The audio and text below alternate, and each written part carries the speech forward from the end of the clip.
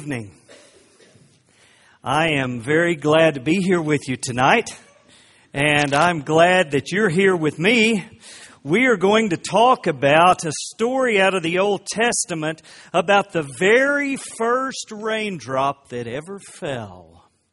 You know, the Bible tells us that when God created this world, He put water above our atmosphere and water below the atmosphere. They called the atmosphere the firmament, but that's what He's talking about. And He said there was water above it and there was water below it. And the Bible says that every day dew came up and watered the face of the earth. Now, I don't know if you've ever seen what we call a terrarium, but it's a contained, closed container that you put some water in, you plant some plants, and you close it all up, and you don't have to water it. It just waters itself. That's kind of the way a terrarium works. Well, that's the way the earth worked. The Bible says that it had never rained on the face of the earth, that they'd never seen water fall from the sky. Now, around here this year, West Texas has seen some water fall from the sky, right? I know that's unusual, but you've seen it this past year. They'd never seen that. What they did do, though, is they became wicked. They became very, very wicked. Now, I was raised in a small town in Oklahoma, and it was very similar to the small towns in West Texas. We were not like the big cities.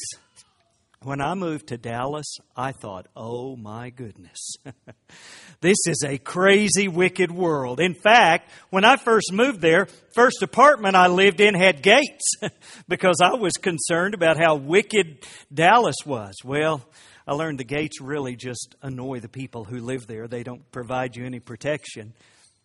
But you know, the Bible says that at this period of time, these people were so wicked that they thought about only evil continually. You know what that means? That means from the time they woke up in the morning until the time they went to bed at night, all they thought about was wickedness. Now that'd be a bad place to live, wouldn't it? It was so bad, in fact, that the Bible says God was disgusted with the earth, with the people in the earth. And God decided that He was going to destroy this creation that He'd made. And in the book of Genesis, we read this: "The end of all flesh has come before me, for the earth is filled with violence through them. And behold, I will destroy them with the earth." He said, I am going to destroy everyone that's alive on the face of the earth. And behold, I myself am bringing flood waters on the earth, to destroy from under heaven all flesh in which is the breath of life. Everything that is on the earth shall die. God says, I'm done.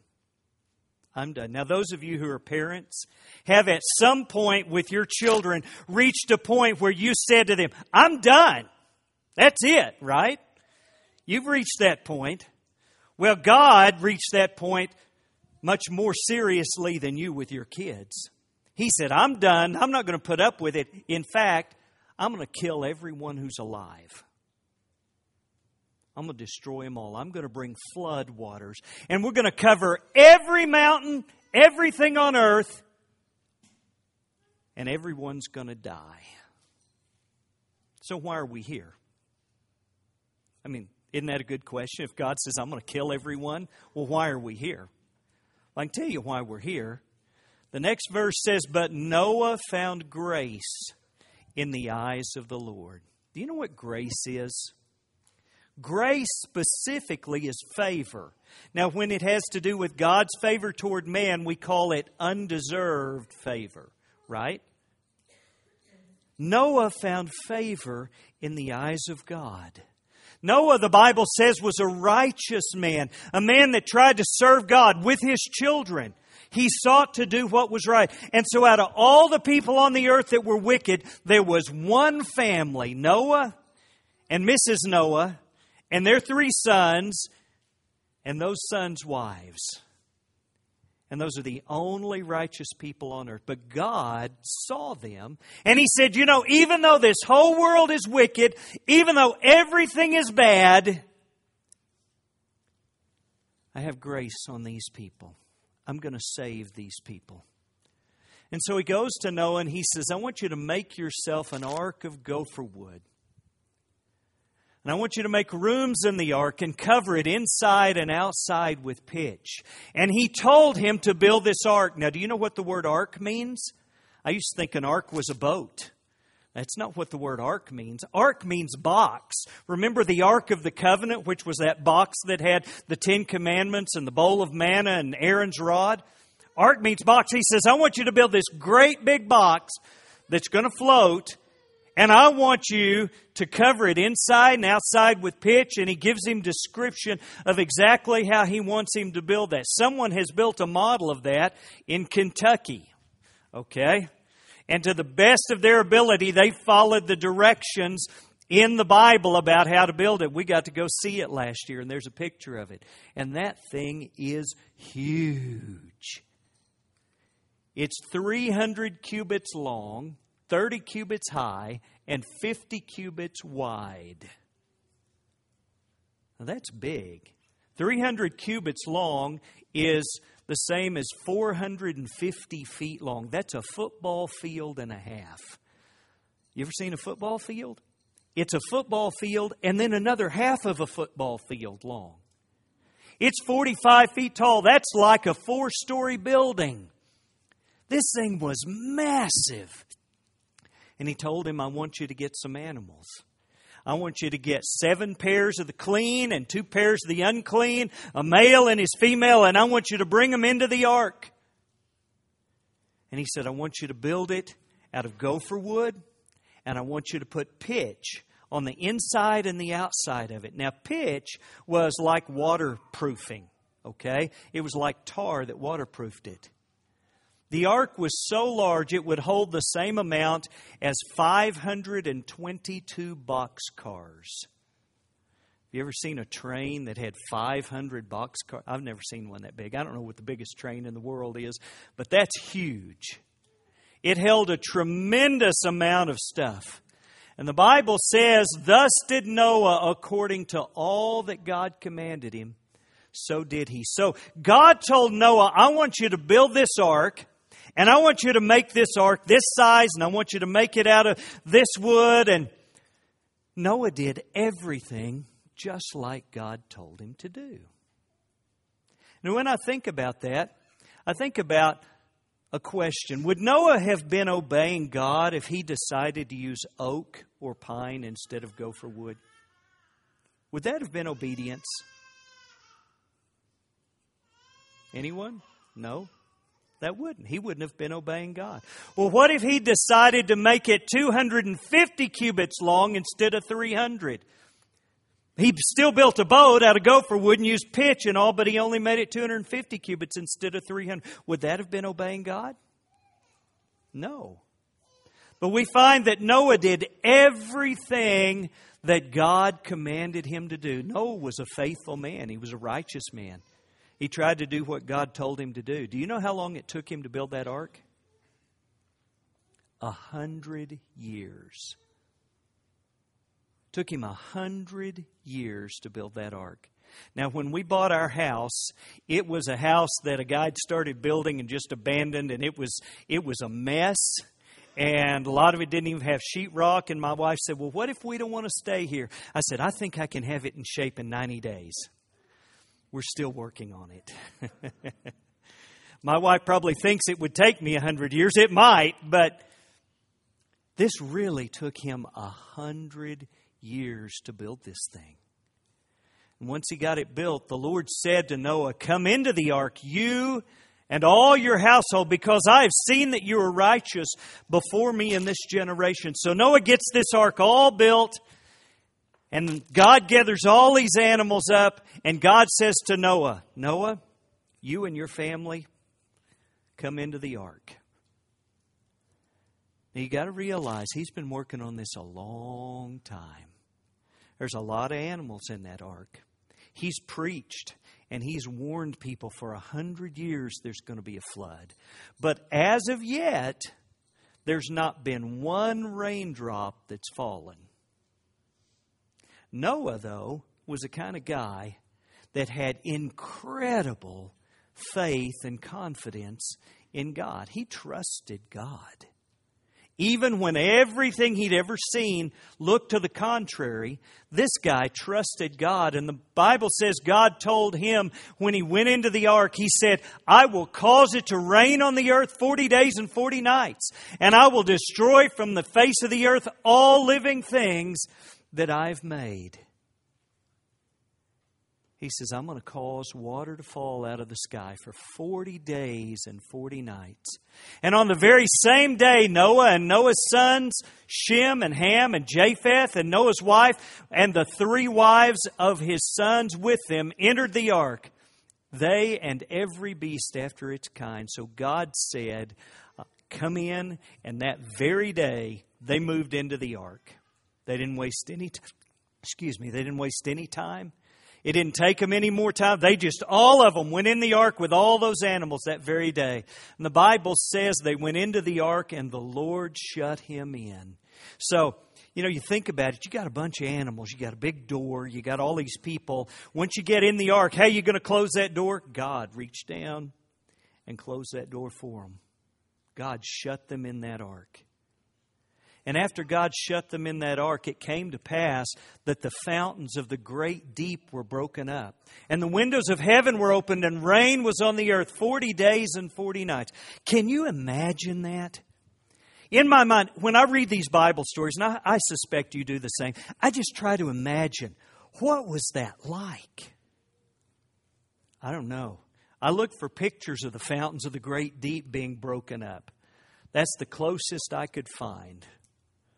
I don't know what it was like. Can you imagine the earth just bursting open and water just shooting up out of the inside of the earth?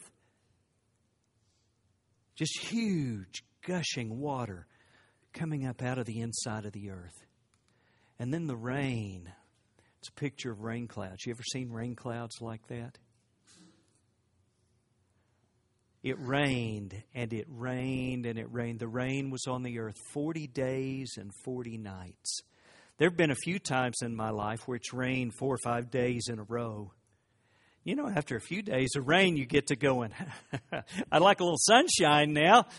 That'd be nice to have a little sunshine. It had never, ever rained. But now, water's falling in buckets. It's like a huge storm, and it goes on, and water's gushing up out of the earth. And this ark that Noah and his family's in, as the water begins to rise, that old boat, that old big box that they were in began to creak and move a little bit. And at some point, they could feel, whoa, we are not on the ground anymore, folks. And that water continued to rise and lift them up and rise. And that water covered all of the mountains. And Noah and his family were the only ones still alive. They were the only ones to survive this problem, this flood. Can you imagine what that would have been like? I in my wildest dreams, can't imagine. What I want to talk about with you a little bit tonight is this invitation that God gave Noah to come into this ark. In my mind, I think about that, and at first thought, I go, well, that'd be a pretty simple thing, God says, get in the ark. I'm getting in the ark, right?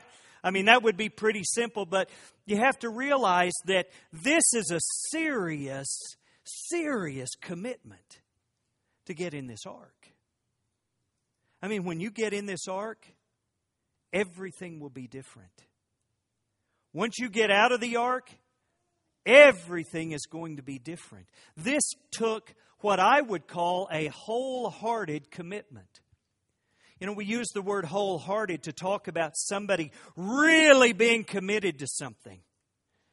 If you like sports, you like your football team to be wholehearted in their effort, right? Nobody wants a half-hearted effort, do they? People get benched for half-hearted efforts. People get kicked off the team for half-hearted effort, right? They were wholehearted in their commitment to what God said. One, they'd worked at it for 100 years. But wholehearted it means unconditional. Wholehearted means there is nothing that's going to stop me from doing whatever I have agreed to do. Wholehearted means it's the only thing that matters.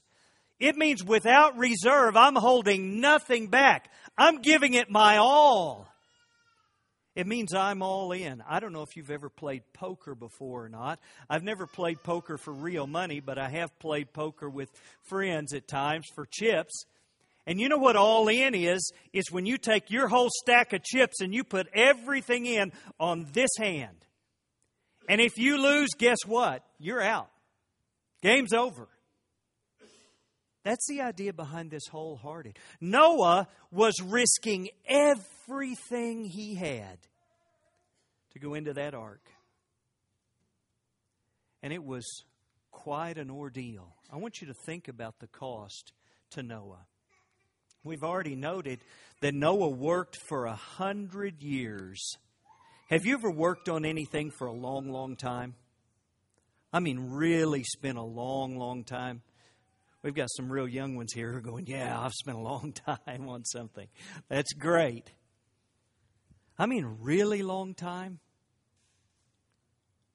He worked and worked and worked for 100 years. Think about what that was like. You know, for 100 years of him building that ark, there was not a single drop of rain. Now, I know me. And I know if I believed God told me to build an ark, I could get excited about that and I'd get in there and get the project going. But you know, after about 65 years, I'm going to be looking on the horizon for a cloud. You get to 75 or 80 years and I'm thinking, Lord, a little mist on the windshield would be nice. Just to encourage me, to just let me know this is really going to happen.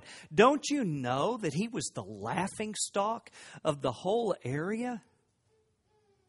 I mean, everybody talking, weirdo Noah building that big old boat out here in the middle of nowhere. He says water's going to fall out of the sky. He's been telling us that for 100 years, and it never happened. I mean, he was committed to put up with that ridicule. And you know, not only that, but during that 100 years, he preached. And he had not one single convert. Can you imagine what that would have been like? How discouraging that would have been? You know, the church here supports some men to do evangelism, don't you? You're involved in that. Would you keep supporting a guy who'd never converted anyone? After a while, you'd be going, you know, Skippy, you might want to choose another job.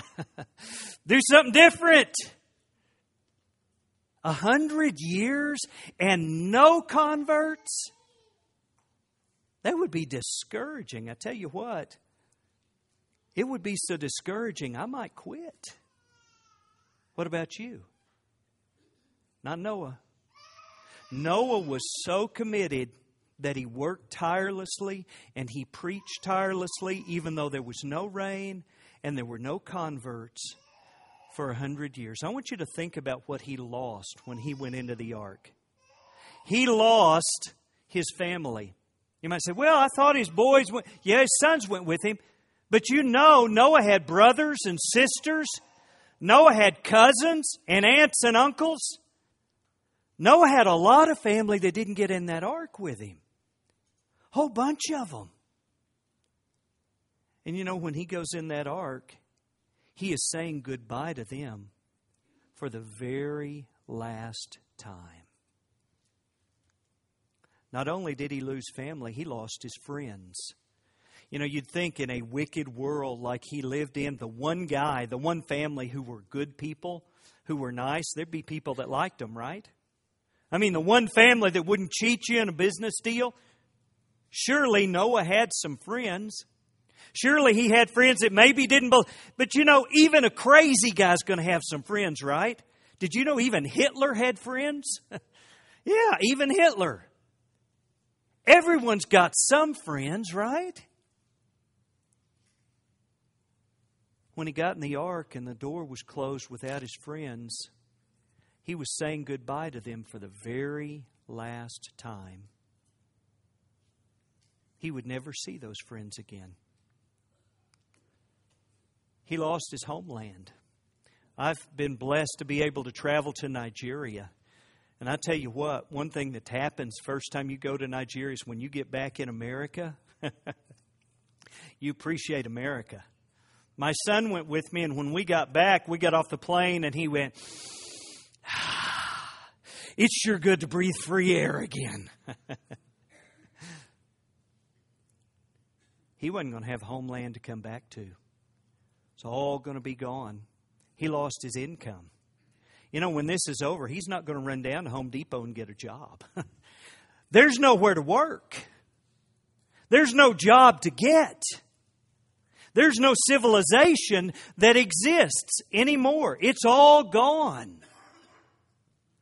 When he gets into that ark, he's a man who goes into that ark with no credibility. None. Nobody believes him. If one person had believed him, he'd have had a convert. But no one believed this guy. Now, I don't know about you, but most of us, we want to have some credibility, don't we? I mean, we don't want people to just dismiss everything we say. When someone dismisses the things we say, it's offensive to us, isn't it? We go, well, you think you are, you know. We may not say that, but we'll think it, right? Just who do you think you are? You think you know better than me about everything? Noah was the laughingstock of the world for 100 years. The laughingstock of everyone. He had no credibility. So what did he get? I mean, would you do, if you had to lose your family and your friends, your homeland, your income, your credibility, would you do all that? Why would Noah do that?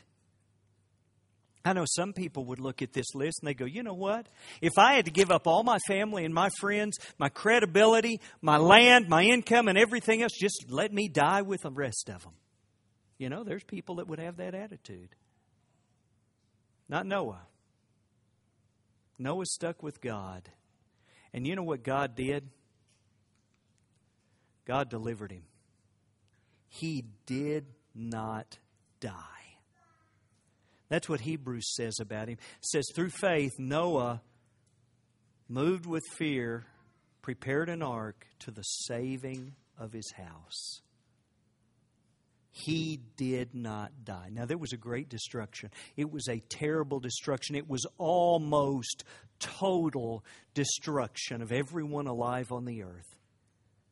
Except Noah. Noah did not die when that first raindrop fell. You know, God has always required this type of commitment. That's always been the case with God. In every generation, with every group of people, He has always required the kind of people who had an all or nothing kind of commitment to God. You know why that is? The reason that's the case is because if there's a limit to your commitment to God, at some point, you're going to quit. Have you ever heard the phrase, everyone's got their price? You ever heard that? Everything's for sale for the right price, right? We all have things that are precious to us, things that are important to us, things that are valuable to us, right? You've got something in your house that's of value to you. What would you give that up for? What would you sacrifice that for? You might say, well, it'd take a whole lot. Yeah, but there is a price, right? You see, if there's a price, at some point, when you face tribulation, when you face trouble, when you face persecution, when you face problems, at some point, Satan will see to it that price is met, and you'll quit. You'll give up on God. He has always required that His people have an all or nothing kind of commitment to Him. You know the way Job said it was like this: though He slay me, yet will I trust Him. Do you trust God that much? You know, Job had all kinds of problems. I mean, he lost all his kids. They all died. The only one he kept was his wife, and she was more of a problem to him than if she'd have died, probably, because she told him to curse God and die. All his friends turned against him and told him, oh, it's all your fault, when it really wasn't. I mean, he had terrible diseases. He had boils from head to toe. He lost all his business. He lost everything. And you know what he said? Even if God kills me, I'm going to trust Him. Does that make sense to you? Would you trust someone who was going to kill you? You know, here's the deal. Here's the bottom line truth. God is God. He's God. You know, I teach in a private Christian school, and I teach Bible. And one of the classes I teach is an apologetics class. And apologetics is a defense of Christianity. It's why we believe the Bible is true and why we believe the things in the Bible are true, why we believe Jesus was the Son of God, things like that. And sometimes in teaching that, kids ask me questions. One of the questions that gets asked sometimes early on is, well, why are you a Christian, Mr. McCorkle? And I can tell you why I'm a Christian. Because Christianity's true. That's why I'm a Christian. It's true. Jesus is the Son of the living God. God is God. And it doesn't matter what happens in my life. That's true, and that doesn't change. And if I lose all of my business, guess what? He's still God, isn't He?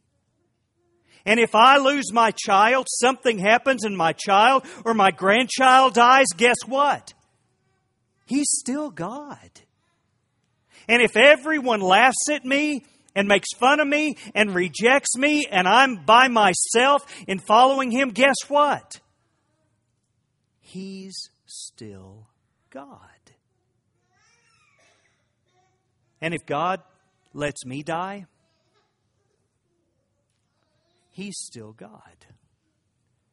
When I go to Nigeria, every time I go, someone from the church, other than my wife, comes to me and says, please don't go. Don't go. You know why people tell me that? Because they're afraid I'll get over there and something bad's going to happen and I'll get kidnapped or I'll die. That's the reason people tell me that. Don't go. We pray before we leave. Before I leave, we always pray that God will take care of me and will take care of my wife while we're apart, while I'm in Nigeria. And especially this time with my son, we prayed that God would bring us home safely so I could bring the cub home to Mama like I promised I'd do. And you know what?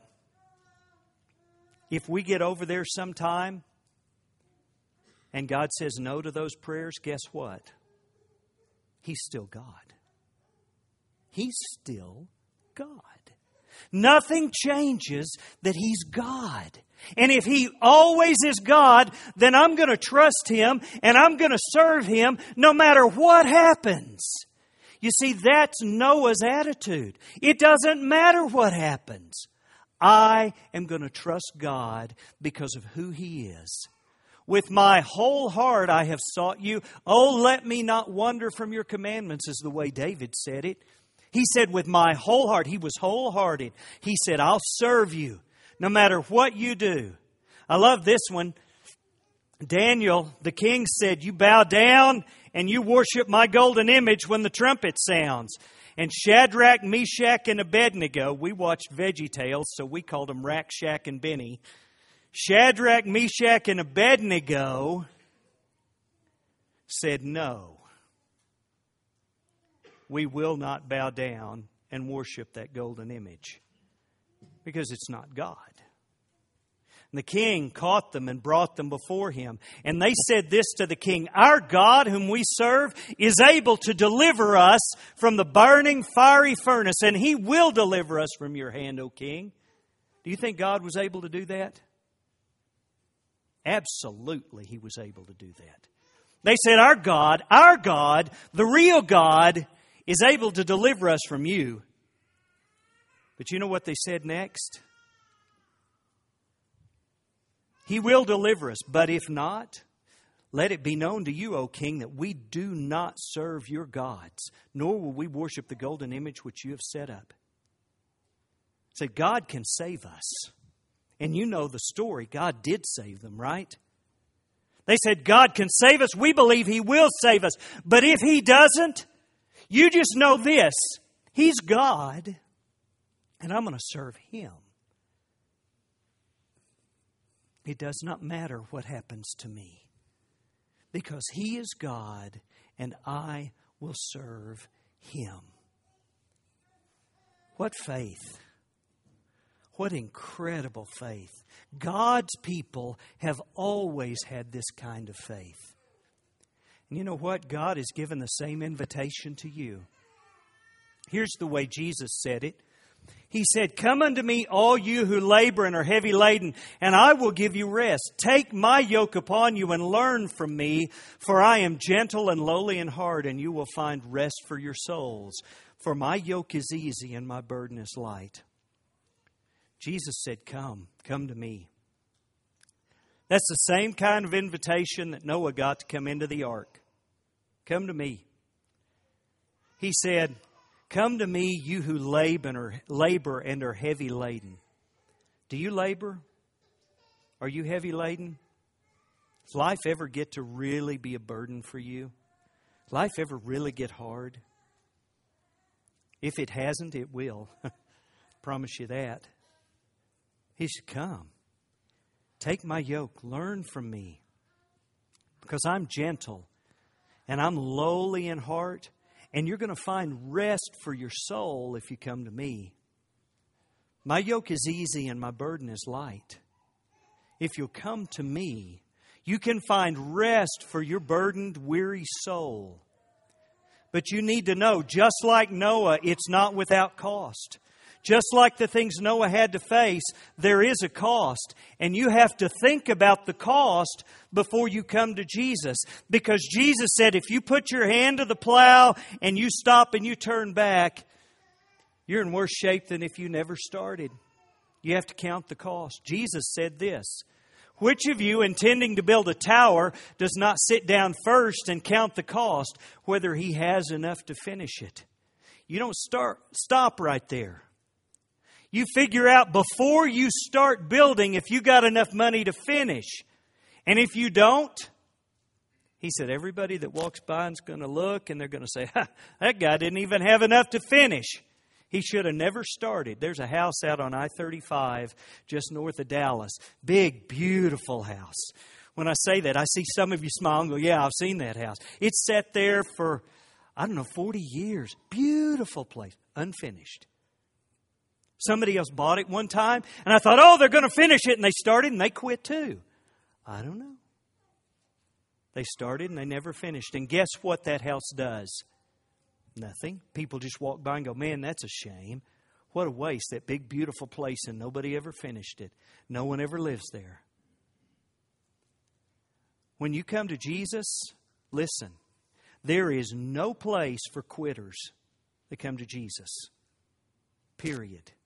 That's one of the reasons you need to be old enough to understand the commitment you're making before you're baptized into Christ. There's no place for quitters when you come to Jesus. There's no room for somebody to start and then stop. He says the latter end is worse with them than the beginning if they begin and they stop. He goes ahead and he says this, "What king going to make war against another king does not sit down first and consider whether he is able with his troops to defeat the enemy that's coming against him? And if he can't, he gets a flag of surrender out and he seeks terms so we don't fight." Before you go to war, before you go to battle, you try to figure out if you can win that war, right?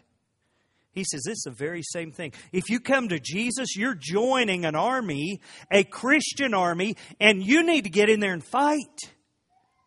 And there will be casualties and there will be cost in this war. You need to know that as you begin. Jesus said it this way, "Whoever of you does not forsake all that he has cannot be my disciple." You see, that's this all or nothing kind of commitment. That's what Jesus said. So ask yourself this question. If you had to choose Jesus or your wife, who do you choose? If you have to choose Jesus or your kids, who do you choose? That's a tough one, isn't it? It's hard. If you have to choose Jesus or your own life, who do you choose? You got to forsake everything you've got. You've got to give away everything you have. You know, the appropriate prayer before we go to Nigeria, instead of, Lord, keep me safe, the appropriate prayer is, Lord, may you be glorified whatever the cost. That's the appropriate prayer. That's the right prayer. Because whatever the cost, He is God. And that will never change as we seek to serve Him. For if God saved Noah, one of 8 people, a preacher of righteousness, bringing in a flood on the world of the ungodly, then the Lord knows how to deliver the godly out of temptation and to reserve the unjust under punishment for the day of judgment. Let me tell you that the gist of it is this. Do you like guarantees? Do you like a guaranteed deal? I like guarantees. Okay?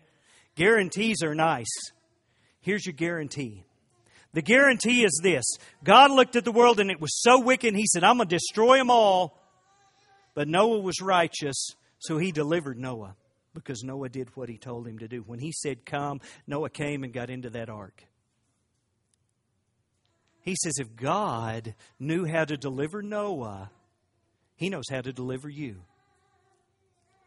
God has promised there's going to be another destruction. The end of the world's going to come and this world is going to be on fire. I know y'all have had some fires out here in West Texas, hadn't you? The whole world hadn't been on fire. I mean, I watch the news where I live in Dallas and I go, ooh, wow, West Texas is burning. That's not good. But Dallas wasn't burning. The whole world's going to burn someday. It's all going to be destroyed. When you die, you're going to face a judge who will either send you to heaven or send you to hell. One of those things is true. Either one, you're going to go somewhere. And He promised you this. If you'll come to me, my yoke is easy and my burden is light. If you'll come to me, I'll deliver you. I will deliver you. I will save you. If you come to me. It may cost everything you got, but you got to come to me. Are you willing to do that? Is there anything you wouldn't give God to respond to this promise, this invitation? God said, come unto me, all ye that labor and are heavy laden, and I will give you rest. Do you need to come to Jesus? Do you need to make that all or nothing kind of commitment? Do you need to be baptized into Christ? If we can help you in any way, will you come to the front while we stand and sing?